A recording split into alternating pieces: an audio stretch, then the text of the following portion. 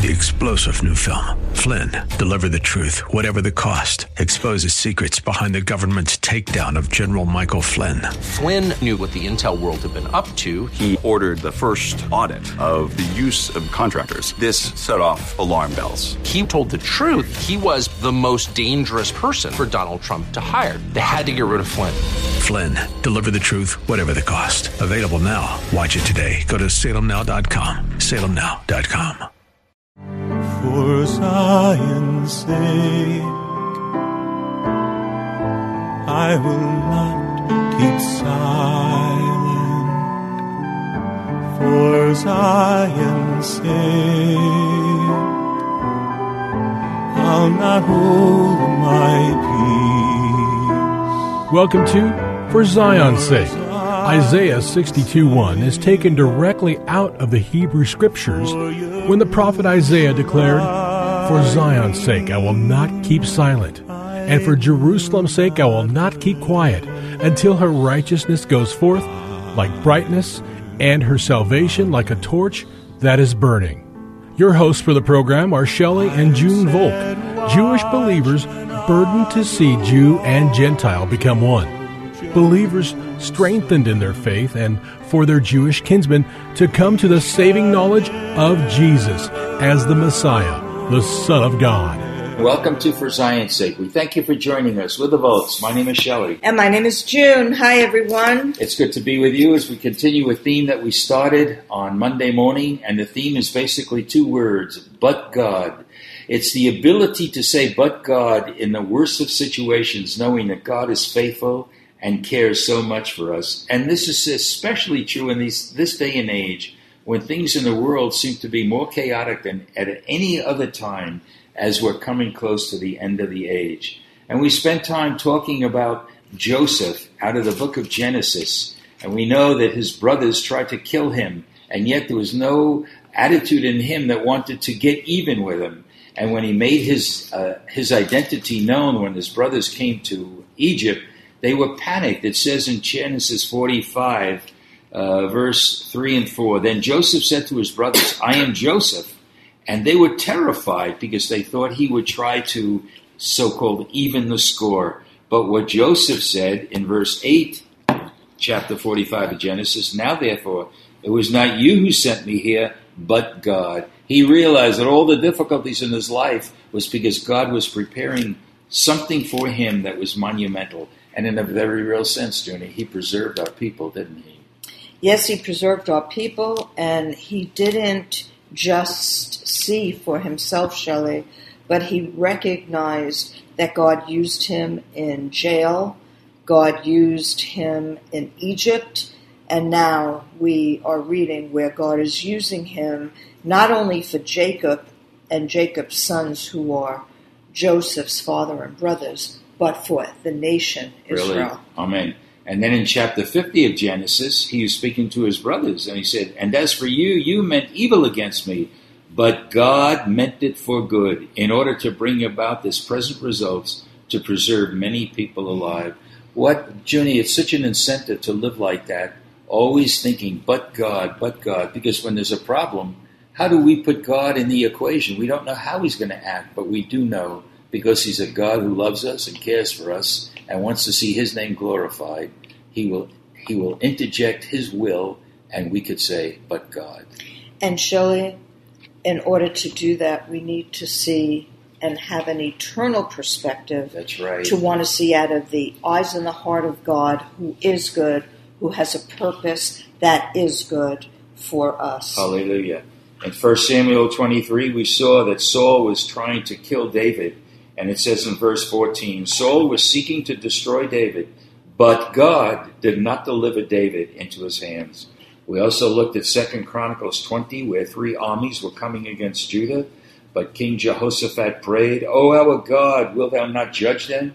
For we are powerless before this great multitude who are coming against us. Nor do we know what to do, but our eyes are on thee." And there's the key, Junie, our eyes are on thee. And we read in verse 15 in 2 Chronicles 20, "Thus says the Lord, do not fear or be dismayed because of this great multitude, for the battle is not yours, but God's." Hallelujah. Well, today, Junie, let's turn to Psalm 73, where we're going to see these two words. 73 or 72? Psalm 73. And we'll see that is an important message for all of us, because this, too, includes those words, but God. Okay. Let's look at Psalm 73. I'll read some verses, and then you pick up on it, Junie. Psalm 73. Surely God is good to Israel, to those who are in his heart. But as for me, my feet came close to stumbling. My steps had almost slipped, for I was envious of the arrogant, as I saw the prosperity of the wicked. For there are no pains in their death, and their body is fat. They are not in trouble as other men, nor are they plagued like mankind. Therefore pride is their necklace, the garment of violence covers them. Their eye bulges from fatness, the imaginations of their heart run riot. They mock and wickedly speak of oppression. They speak from on high. They have set their mouth against the heavens, and their tongue parades through the earth. Therefore his people return to this place, and waters of abundance are drunk by them. They say, how does God know? And is there knowledge with the Most High? Behold, these are the wicked, and always at ease. They have increased in wealth. Surely in vain I have kept my heart pure and washed my hands in innocent, for I have been stricken all day long and chastened every morning. If I had said, I will speak thus, behold, I would have betrayed the generation of your children. When I pondered to understand this, it was troublesome in my sight. And here we begin to see a change come over. Asaph, who wrote this. Until I came into the sanctuary of God, then I perceived their end. Surely thou dost set them in slippery places. Thou dost cast them down to destruction. How they are destroyed in a moment. They are utterly swept away by sudden terrors. Like a dream when one awakes, O Lord. When aroused, thou wilt despise their form. When my heart was embittered and I was pierced within. Then I was senseless and ignorant. I was like a beast before you, O Lord. Nevertheless, I am continually with you. You have taken hold of my right hand. With your counsel you will guide me, and afterward receive me to glory. Whom have I in heaven but you? And beside you I desire nothing on earth. My flesh and my heart may fail, but God is the strength of my heart and my portion forever. For behold, those who are far from you will perish. You have destroyed all those who are unfaithful to you. But as for me, the nearness of God is my good. I have made the Lord God my refuge, that I may tell of all your works. Wow, that's really powerful, June. And, it's good to point out that in the first 25 or so verses, we see about 25 personal pronouns, primarily I. And so sometimes we can get caught up in a situation where we're so centered on I, whether we realize it or not. And here we see that the change started to come about in verse 17 when the writer said, until I came into the sanctuary of God, then I perceived their end. In other words, he was jealous of these people who are basically wicked. They didn't seem to have problems. They grew fat spiritually, naturally speaking. And they said, how does God know? And is there knowledge of the Most High? In other words, he was so concerned with himself. But again, we came to that point that you read, Junie, where he came to but God. And here we saw in verse 21, when my heart was embittered and I was pierced within, then I was senseless and ignorant. I was like a beast before thee. Thou hast taken hold, and then thou hast taken hold of my right hand. Junie, it's such a confirmation of what we've been saying these days, that we must keep our eyes on God and not on ourselves or man. And Shelley, the natural inclination is when we have a difficulty, we keep our eyes on the difficulty. We keep our eyes on the person. We keep our eyes on the situation. And that then becomes the central focus for us.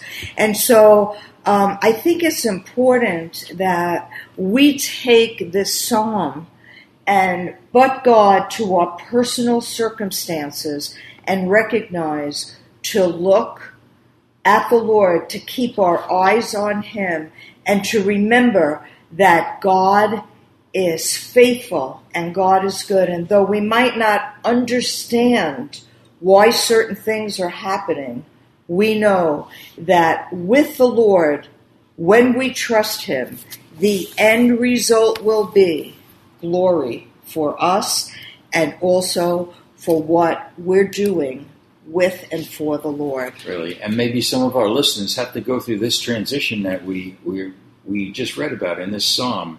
But then the writer says, with thy counsel thou wilt guide, and afterward receive me to glory. Whom have I in heaven but thee? And besides thee, I desire nothing on earth. And here's the key. My flesh and my heart may fail, but God is the strength of my heart and my portion forever. We need to come to that place where we get our eyes off ourselves and onto God. And Shelley, you want to go to those 3 verses that we talked about before the program? Because I think the lessons are very important that we discussed. Well, we saw them in the book of Genesis regarding Joseph. And in chapter 50, when Joseph was talking to his brothers, he said, and as for you, you meant evil against me, but God meant it for good. So despite the difficult situation, Joseph saw that it was God. And then we also saw in Psalm 45, when he made his identity known to his brothers, he said, and God sent me before you to preserve for you a remnant in the earth and to keep you alive by a great deliverance. Now, therefore, it was not you who sent me here, but God. And, of course, we spoke about another situation when Pharaoh could not have his dreams interpreted by the magicians in Egypt. He called upon David, who had already interpreted dreams in his prison cell. And what did this unbelieving man, Pharaoh, say about Joseph, who interpreted his dreams? He said, can we find such a one as this, a man in whom is the Spirit of God? Junie, this is so vital for all of us. It is, Shelley, and we saw in Psalm 73 Asaph's condition, and we saw how Asaph just went through so much until he recognized that God was going to take care of those who were against him. And he wrote in verse 26 of Psalm 73, my flesh and my heart may fail, but God is the strength of my heart and my portion forever. I have made the Lord God my refuge, that I may tell of your works. May we all be in such a place where we desire to have a testimony for the Lord in our given situation, keeping our eyes on Him, who is the author and the finisher of our faith, and remember His intervention, that we might be able to say, but God. Hallelujah. Thank Father, you, we Lord. thank you. Thank you for the examples we see in Scripture. Thank you that it has personal application for all of us. Can we be men and women who are in the Spirit and can say in the midst of a difficult situation, but God. Thank you, Lord. You're the same yesterday, today, and forever. We pray this in Jesus' name. Amen. For Zion's sake. Thank you for joining us this evening. If you would like to get in touch with Shelley and June, you can write to them at P.O. Box 1784, Scottsdale, Arizona 85252. That's P.O. Box 1784, Scottsdale, Arizona 85252. And you can also contact them on their website, ShelleyandJuneVolk.com. That's ShelleyandJuneVolk.com. Until next time, the Lord bless thee and keep thee. The Lord make his face to shine upon thee and be gracious unto thee. The Lord lift up his countenance upon thee and give thee peace. This program has been brought to you by the Psalm 127 Fund. 3-star general Michael J. Flynn, head of the Pentagon Intelligence Agency, knew all the government's dirty secrets. He was one of the most respected generals in the military. Flynn knew what the intel world had been up to. He understood its funding. He ordered the first audit of the use of contractors. This set off alarm bells. The explosive new documentary, Flynn, Deliver the Truth, Whatever the Cost, uncovers the facts behind this scandal. Flynn told the truth. He was the most dangerous person for Donald Trump to hire. I find out the worst enemy that I'm going to face in my life is right here in America. They took my assessment and they wanted me to change it. And I was like, I'm not changing it. They had to get rid of Flynn. With in-depth interviews, archival footage, and never-before-seen personal records of the man behind the headlines. I just felt like I was drowning. Flynn, Deliver the Truth, Whatever the Cost. Available now. Watch it today. Go to salemnow.com. salemnow.com.